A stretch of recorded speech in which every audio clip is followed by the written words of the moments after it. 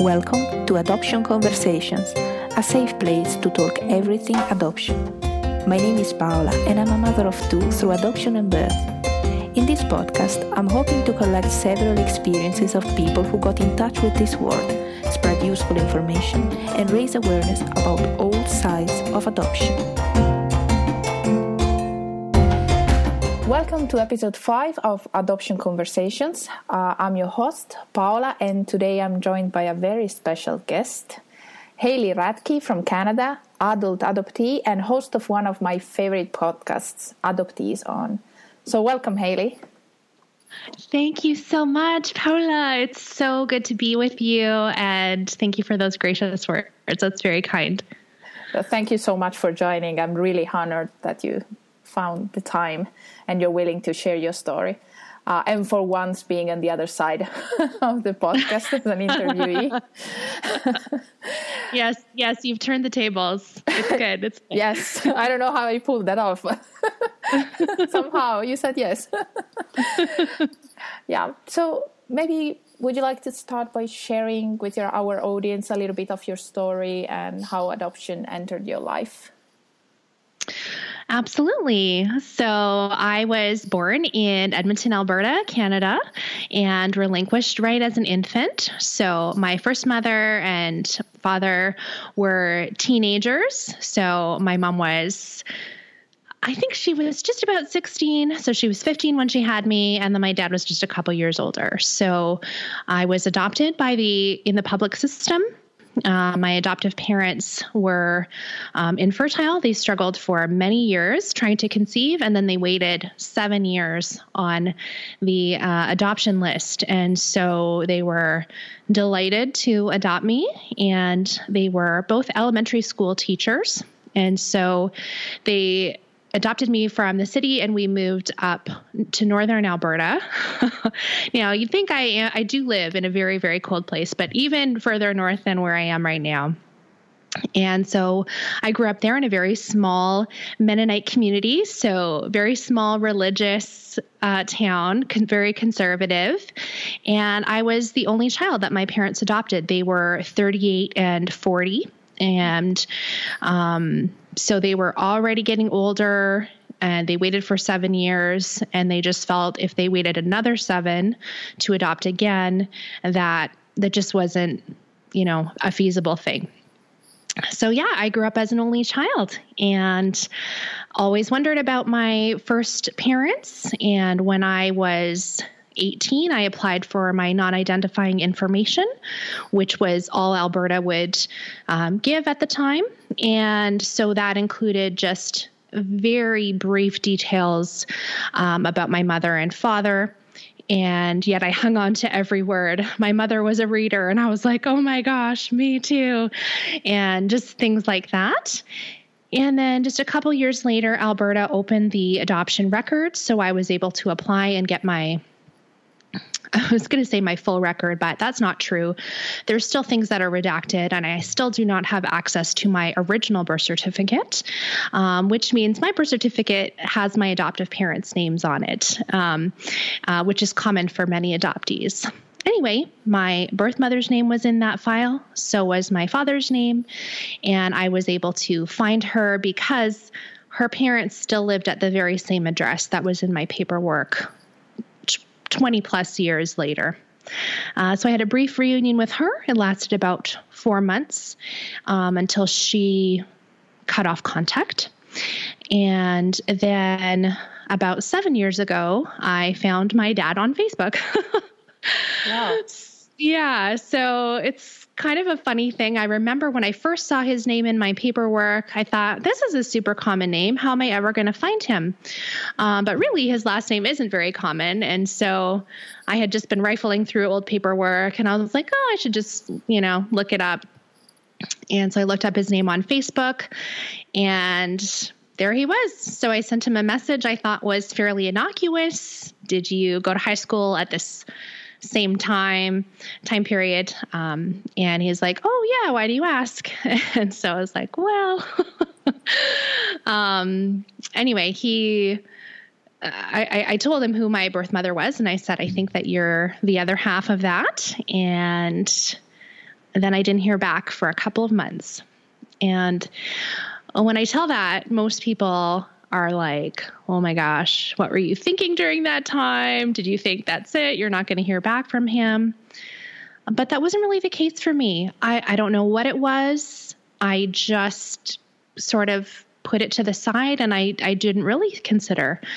And then those months passed and he said, yes, I'm the other half. And we started our reunion. And so I have 3 younger half siblings. And so right now their ages are between 16 and 21. And they live in the province right next to Alberta, so BC. We are an hour and a half plane ride away or a 12-hour drive away. And I do see them very regularly. We've had a really beautiful reunion with lots of ups and downs, but I am in a really close relationship, especially with my dad. Wow. This is quite a story. Yeah, so that's where I am. Yeah. So what does it mean in practice, if I may ask, like, do you get to spend like holidays together? Like how regularly do you see each other? Mm-hmm. Well, in the first couple of years of our reunion, I would travel there quite a bit, meaning almost every other month. And that was before I had children and also in the honeymoon stage. So you're really getting to know each other. There's just this desperate desire for contact. And so it was very, very frequent.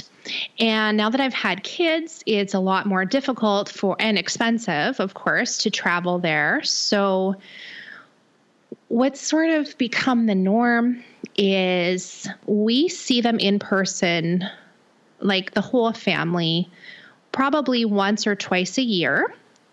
We have gone on, their family tradition is to go camping in the mountains once a year. So we usually go and join them on that trip. And then recently, my dad has actually come to my city more frequently because his mom is quite ill. And so he will come to visit her and then he'll stay with us and spend time. So I probably see each other 5 or 6 times a year, but probably only once or twice as a whole family, including my siblings. And now I said their ages as well. So, they're young adults and they've got lots of stuff going on as well. So I'm seeing them less because they're, working or doing school stuff and all that. But my dad and I text every weekend and we do a couple phone calls a month. And my kids love to FaceTime with him and his wife, and that's Grammy and Poppy to my kids. And so, yeah, that's sort of what reunion kind of looks like for me.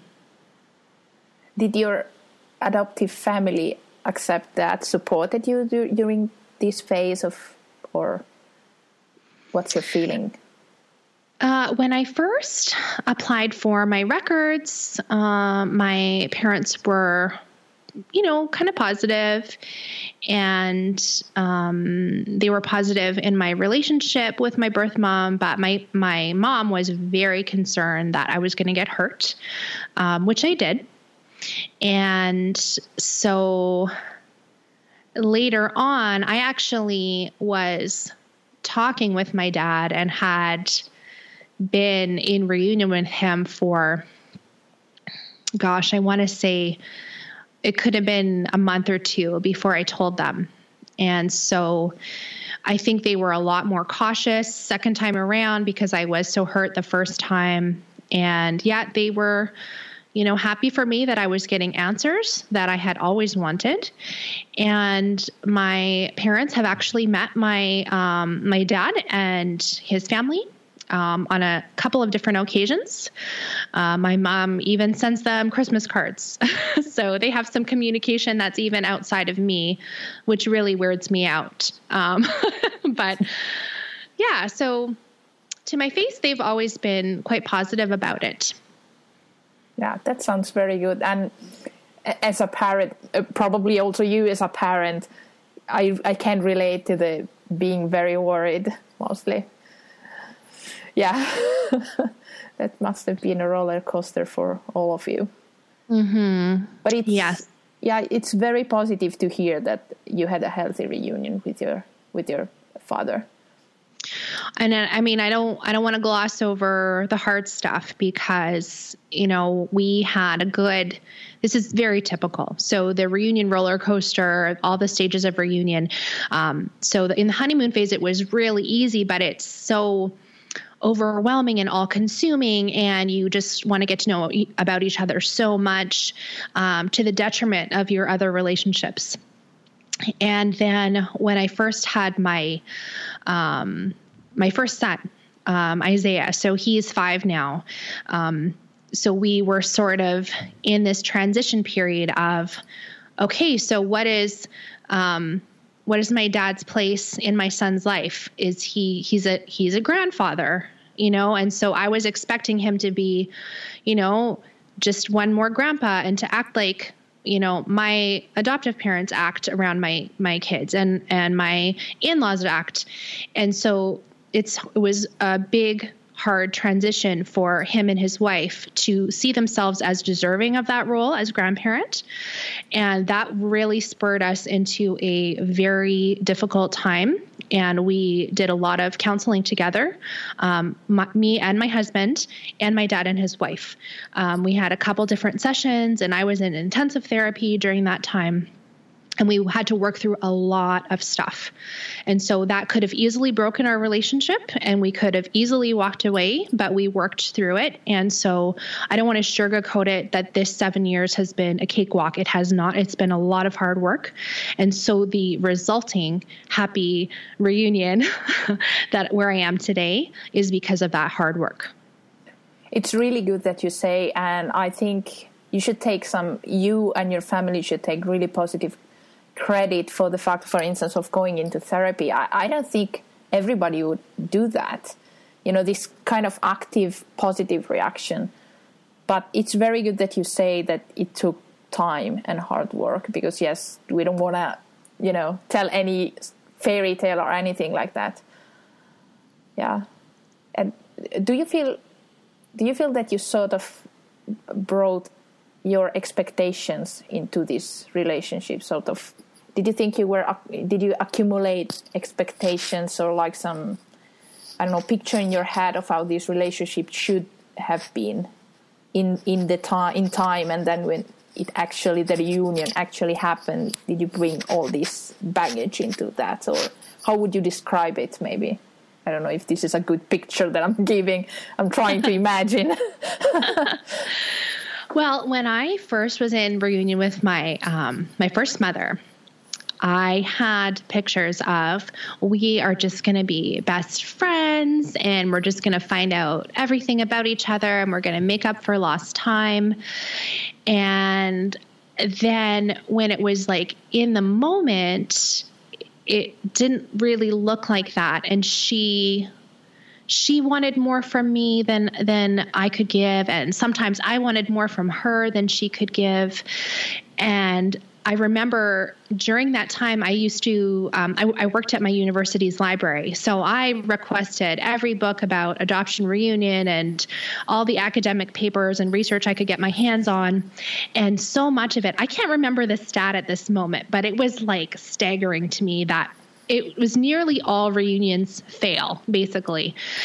And I said to her, and I was like, can you believe this? Well, this isn't going to be us. And, I was just so naive, and I didn't understand the intense emotional task we were taking on in building this relationship, basically from nothing but a genetic connection in that time. So it was nothing like I expected. And then anticipating a reunion, with my dad, I think I just didn't expect anything. I think I came into it with like holding it very loosely and not thinking that I was going to get this amazing relationship and friendship with him and my siblings and his wife. Like, they're just incredible people. And I held that so loosely that I think it was a lot easier for me the second time around. I see. How did being adopted affected your identity in the years growing up or as an adult? How would you describe it?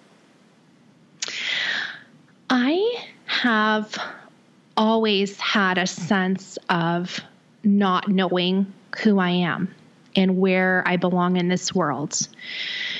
I never felt fully that I fit in my family, and I alluded to the community I was living in northern Alberta. So it was this really small Mennonite community. They spoke Low German, and it's a Mennonite dialect, and I didn't. And so it was kind of like, if you're in this town, you're either Mennonite or you're a teacher's kid. And so I also grew up with that dynamic. So I felt excluded and like I didn't belong.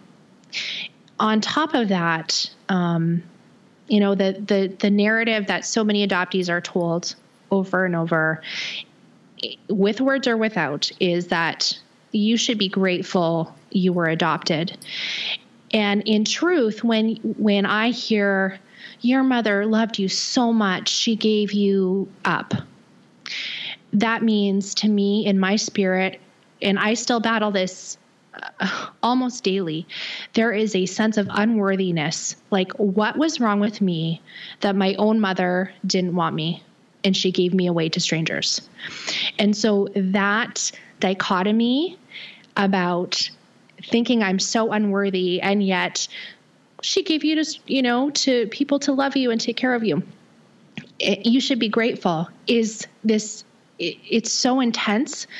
And I feel like no one can understand that unless they're adopted. I can't think of another situation like that where I'm expected to say, thank you for giving me to strangers. It's just like this bizarro world. And so that has deeply affected my identity, deeply affected my sense of self-worth and my ability to love myself and, think like, oh, you're a good person in this world. Like, that is a challenge for me every day, even now. I see. And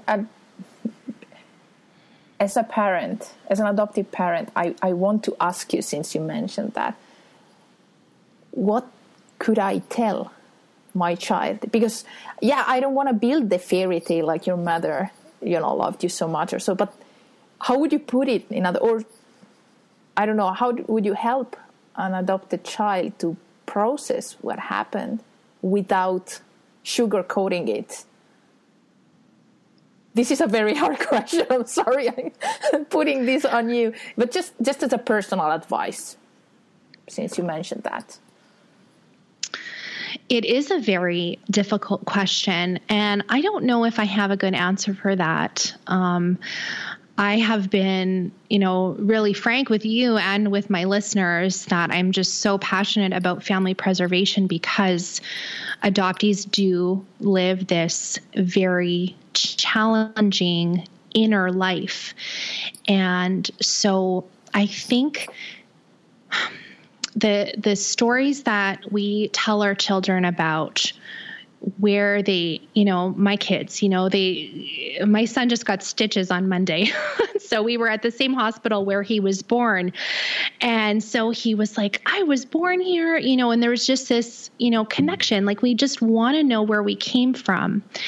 And I think sometimes when adopted children are asking their adoptive parents about their origins, this kind of thing where we say, oh, you grew in mommy's heart,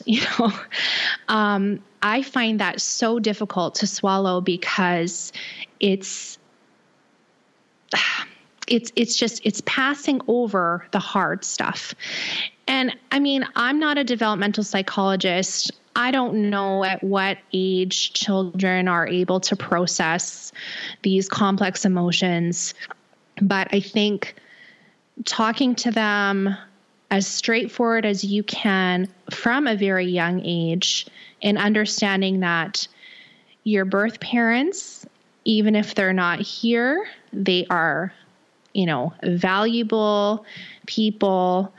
We don't want to say anything negative about them in any light, even if they are, even if they were abusive, or, what are the myriad of reasons that people give for, well, this adoption is an ethical thing, like even if they were abusive or had a drug addiction of some kind, anything negative you say about a child's origins, that's going to sit with them, and they're like, okay, so I'm bad too.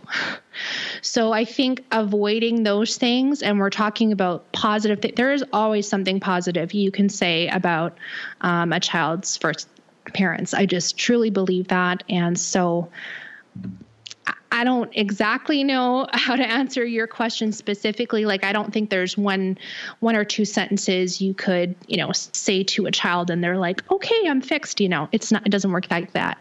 Of course, that it's more complex. Yeah. Yeah. It's really, really hard. And there's, you kind of went near that. There's also the problem of being age appropriate. So I think at least that's one thing I find as a practical difficulty, that, trying to filter without lying. It is. Age appropriate is critical, and yet people cannot use that as an excuse. I've talked to adoptees. I mean, we've got late discovery adoptees, right? They don't find out till they do a DNA test. I mean, come on. Like, what year is this? But even talking to adoptees who found out when they're 10, really? I mean, that's ridiculous. I always knew I was adopted. It just should not be a surprise to your child that they are adopted. It shouldn't be a shameful thing. It should be talked about regularly, and they should know that they have the space to discuss it in your home, and not that you're like, he's bringing it up again. It shouldn't hurt your feelings. Like, it's normal to know. It's normal to want to know where you came from. It's just normal. I cannot agree more. I may be being naive, but I want to believe that, in our parents' generation, being adopted was still, I don't want to say socially unacceptable, but, a social, it was like kind of an issue, like a very delicate issue. It was maybe even hard to admit. Maybe it was some sort of stigma. I want to believe that for our generation, this is absolutely not true anymore. Maybe I'm being naive. I don't know. But I hope you're right. I hope you're right. And I think the stigma, really, a big part of it is there's so many people were infertile. Infertility was a big push for a reason to adopt. And so I don't understand that. I've not experienced that. I have some friends that have walked that road, and it's very challenging and difficult. So I can understand just a very small piece of that. And yet there's this shame, like, I can't even make a baby. Like, we're humans. Like, isn't that supposed to just happen? So I think part of hiding that your child was adopted was covering up that, whatever, biological failure. And, in quotation marks, please hear those.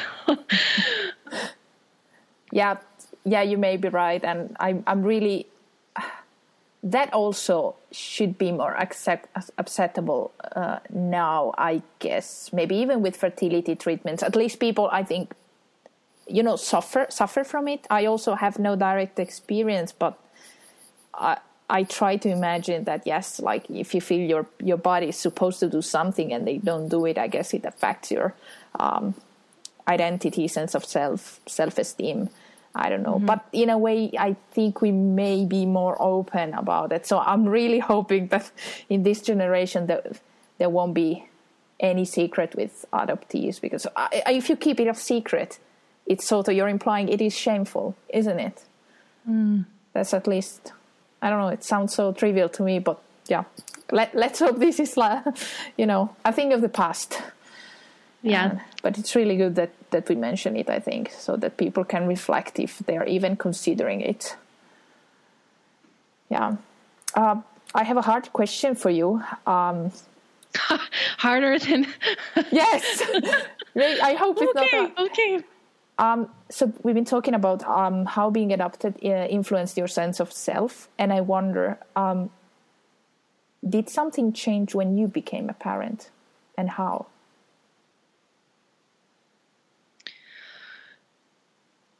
What changed for me was when I first gave birth to my son, Isaiah. So he is 5 years old.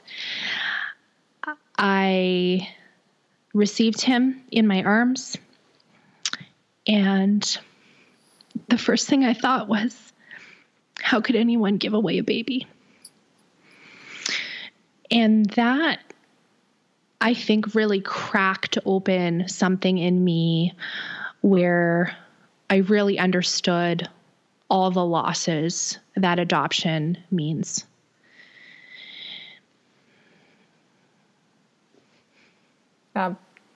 I'm sorry if I get this. Is it lame if we both cry? Yeah. Wow. That must have been tough.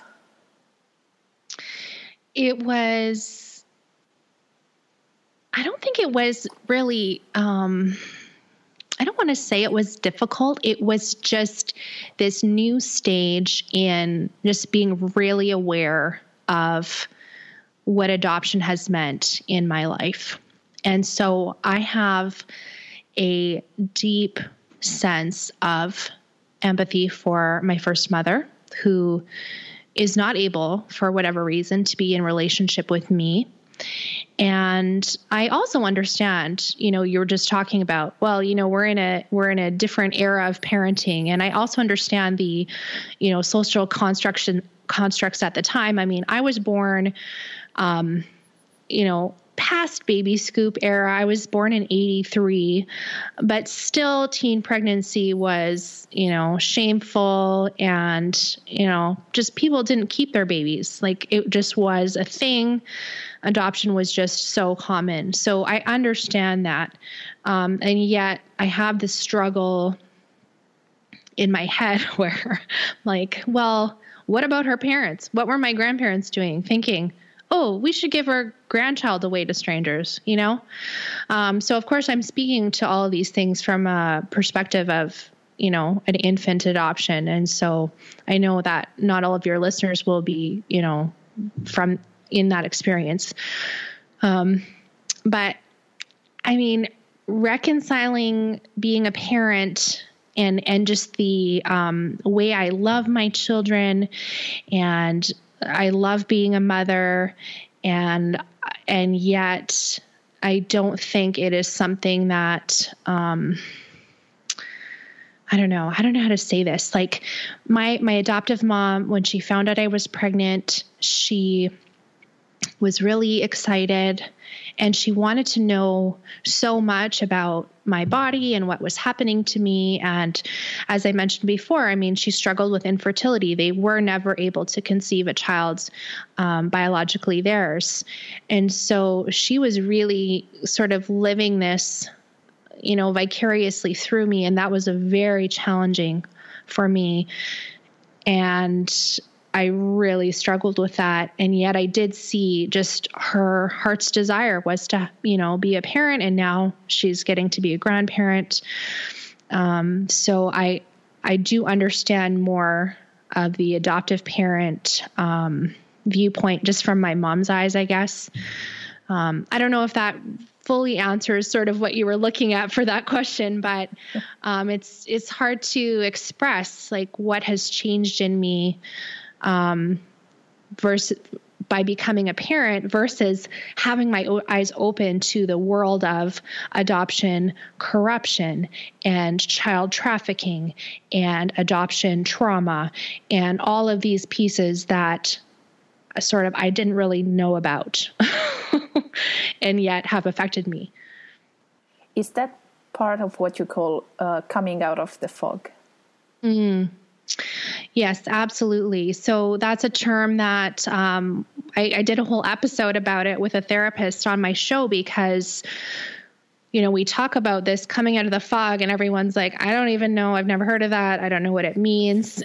So I do have emails from people saying, I don't know what that is. Can you explain it more? And it truly is just coming to that realization that adoption means more than gaining an adoptive family. It means you lost your first family, you lost your genetic connection, you lost mirroring of people around you that are related to you and look like you and sound like you. You lost a relationship with them, so much loss.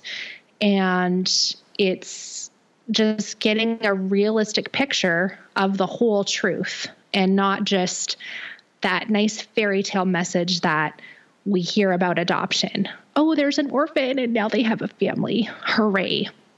That's not all there is to it. And do you think this is the most spread out rhetoric, say, in Canada? Yes, I do. I still, on a daily basis, see an adoptee saying something about their longing for a connection with their first family, or just expressing some sort of discomfort or disillusionment, or just anything that alludes to a loss. And someone will come and comment and say, oh, but look at all the stuff you gained. Your birth mother chose life. She didn't abort you, or, just anything like that. And it's like, can I just not say that I miss my birth mother without you saying that to me? Like, it's crazy to me. Like, I don't even know what to say about it. It's so crazy. Mm-hmm. Like, in any other situation. So I think of, if your mother passed away, if your mother died, would people not say to you, I'm so sorry about the passing of your mother, And a couple years down the road, if you say, oh, Christmas just isn't the same without mom, I'm sort of feeling that blue Christmas kind of situation.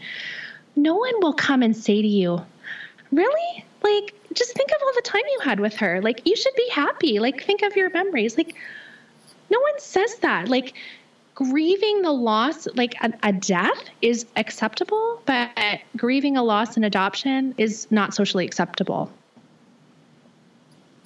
Yeah, that's true. Can I ask you, like, maybe let me explain why I want to ask you this first.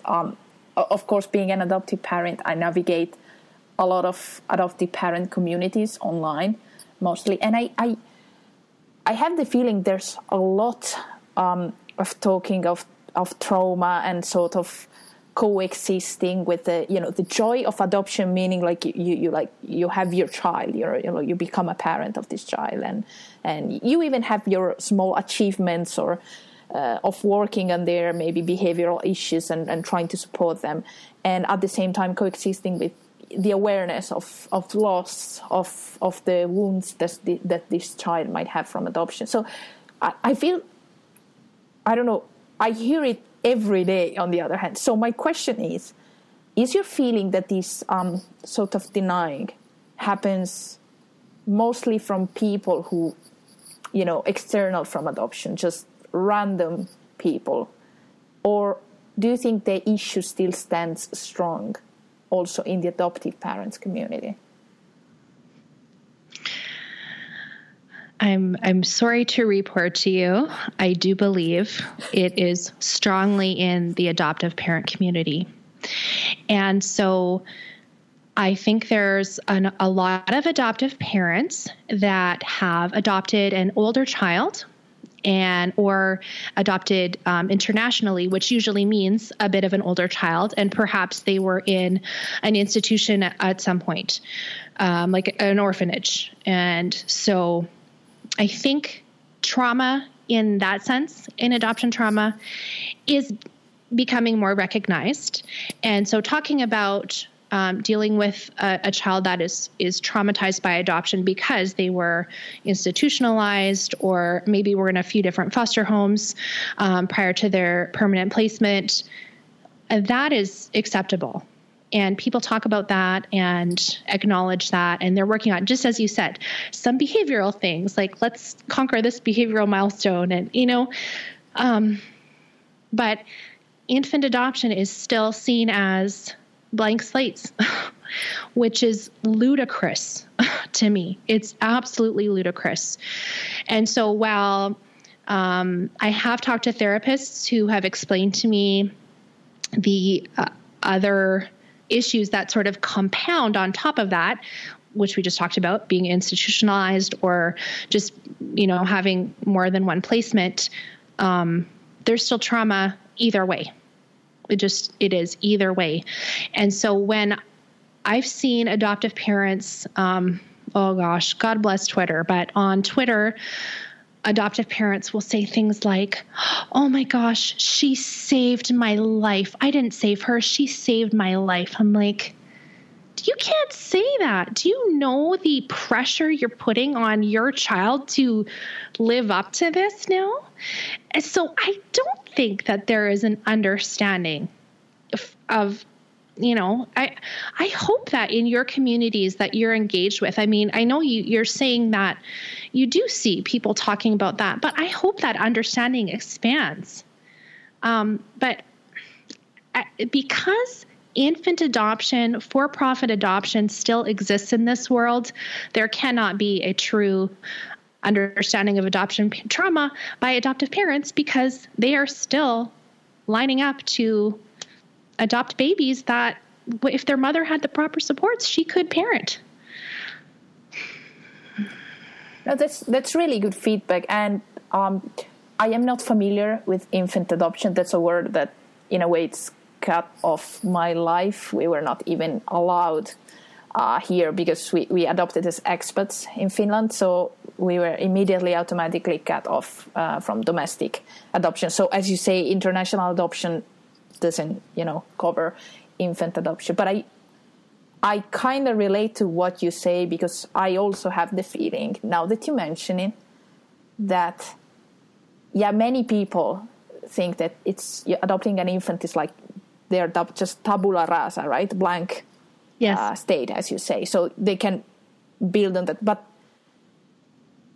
I can understand that's wrong. I mean, I understand, especially if you are open about adoption so that they grow up to know they're adopted. They will anyway have questions and have this feeling of loss and some piece missing. So if I can give you just one more comment on that, yes.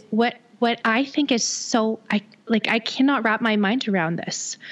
So you see people who are expecting. So they're pregnant and you're like, okay, make sure you're eating all these healthy foods and don't eat XYZ and play your baby this music in the womb. And they hear your voice and know your voice. And there's just this entirely amazing connection between mother and baby. And, when they're born, it's the 4th trimester, they call it now. And, and so we as a society, we believe all those things, right? Like, this is the way we live. This is the way we talk to pregnant women. And yet here's the baby freshly born. Here, give them to strangers. And that's cool. Like, it's just like, how do you not know that this baby is going to miss their mother? It's completely opposite messages. So I don't know how to teach people that. I don't know how to help the world understand that we are not blank slates. We do miss our mothers. And it's lifelong. Like, I still think about what's wrong with me that my mother gave me away. Yeah, you're so right. And it makes totally sense. I also think life doesn't start when you're out of the womb.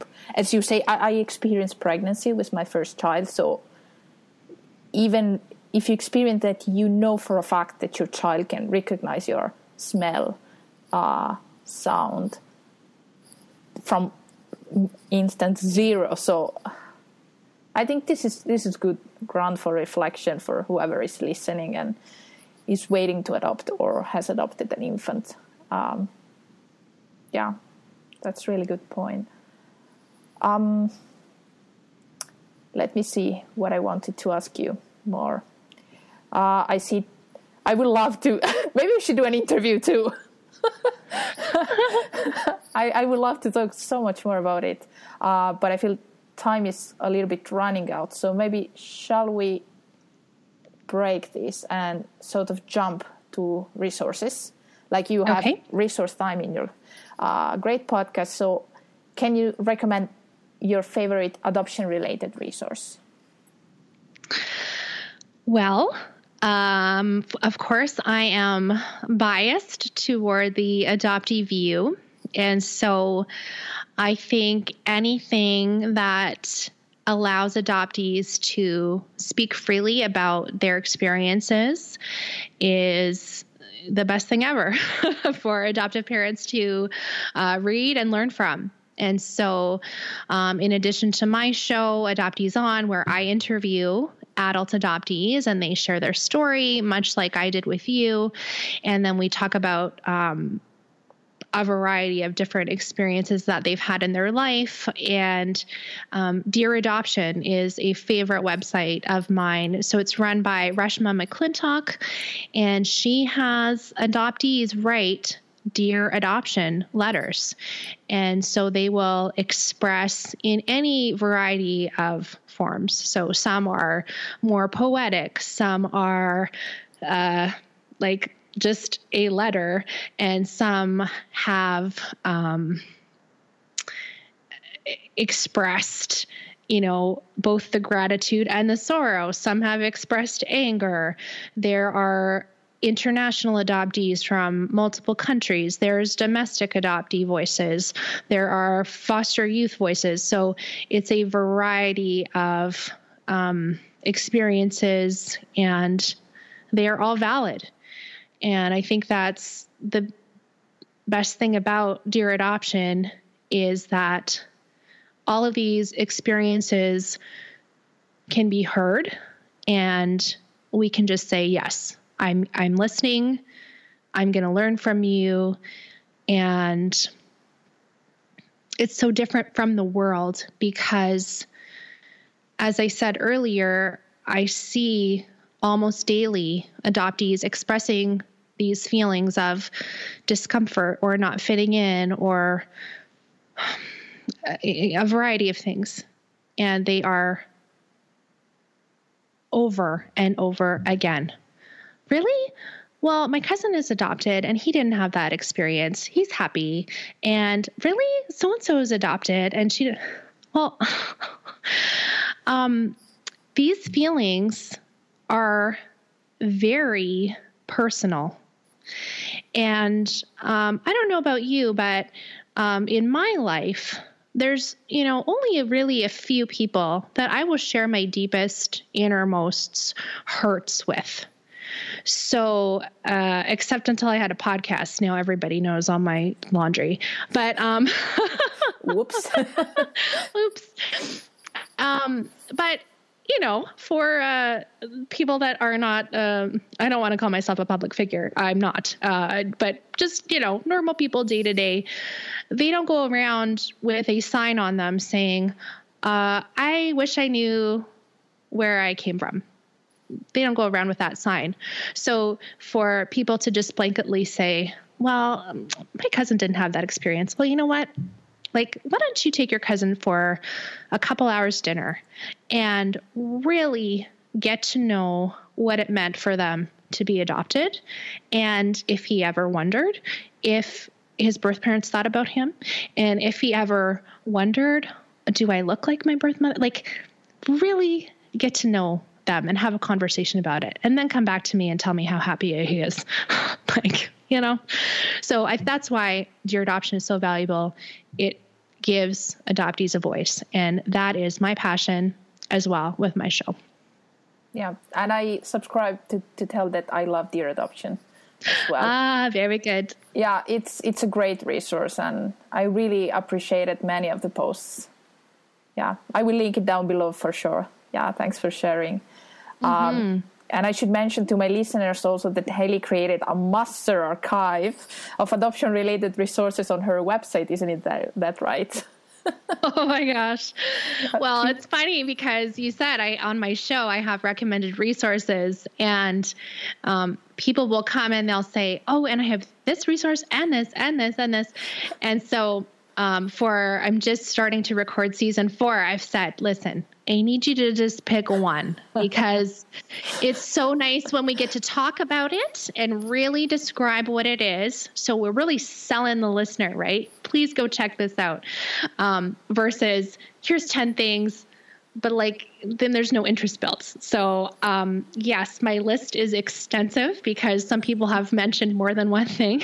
But that's on adopteeson.com/resources. And there's articles, there's blogs, there's podcasts, there's adoptee artists that we featured on season 3 of the show. And there's hashtags to follow on Twitter. There's YouTube videos to watch, a myriad of things, and books, of course, books too. Yeah, it's a true gold mine. So I will link it down below, and you should all check it out, and it will keep you busy, I can assure you. Really congratulations for that, because it's really excellent work that you've been collecting.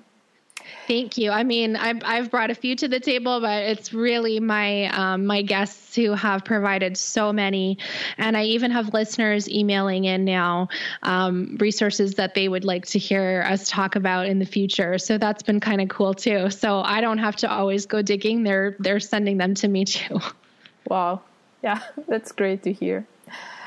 Haley, I think we need to end this interview, unfortunately, but I am so grateful that you joined me today and that you shared so much about your personal story. And I asked so many hard questions, and you just said yes to everything. And I'm really, really hoping this brings some insights to my listeners, whoever they may be, parents or not. Thank you so much. Well, thank you so much for having me. And I'm so grateful for the opportunity to elevate the adoptee voice, which I just feel is so important. So thank you. Thanks for having me. Yeah, thank you so much. And I also think it's very important. And to my listeners, I say thank you for listening. I will link down below in the episode notes all the resources we talked about today. And until next time, bye.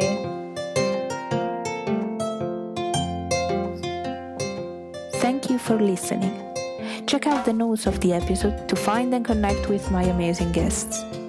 If you enjoyed the episode, please rate and share it. Do you have an adoption story to share? Reach out at www.theelephantmom.com/contact. Thank you.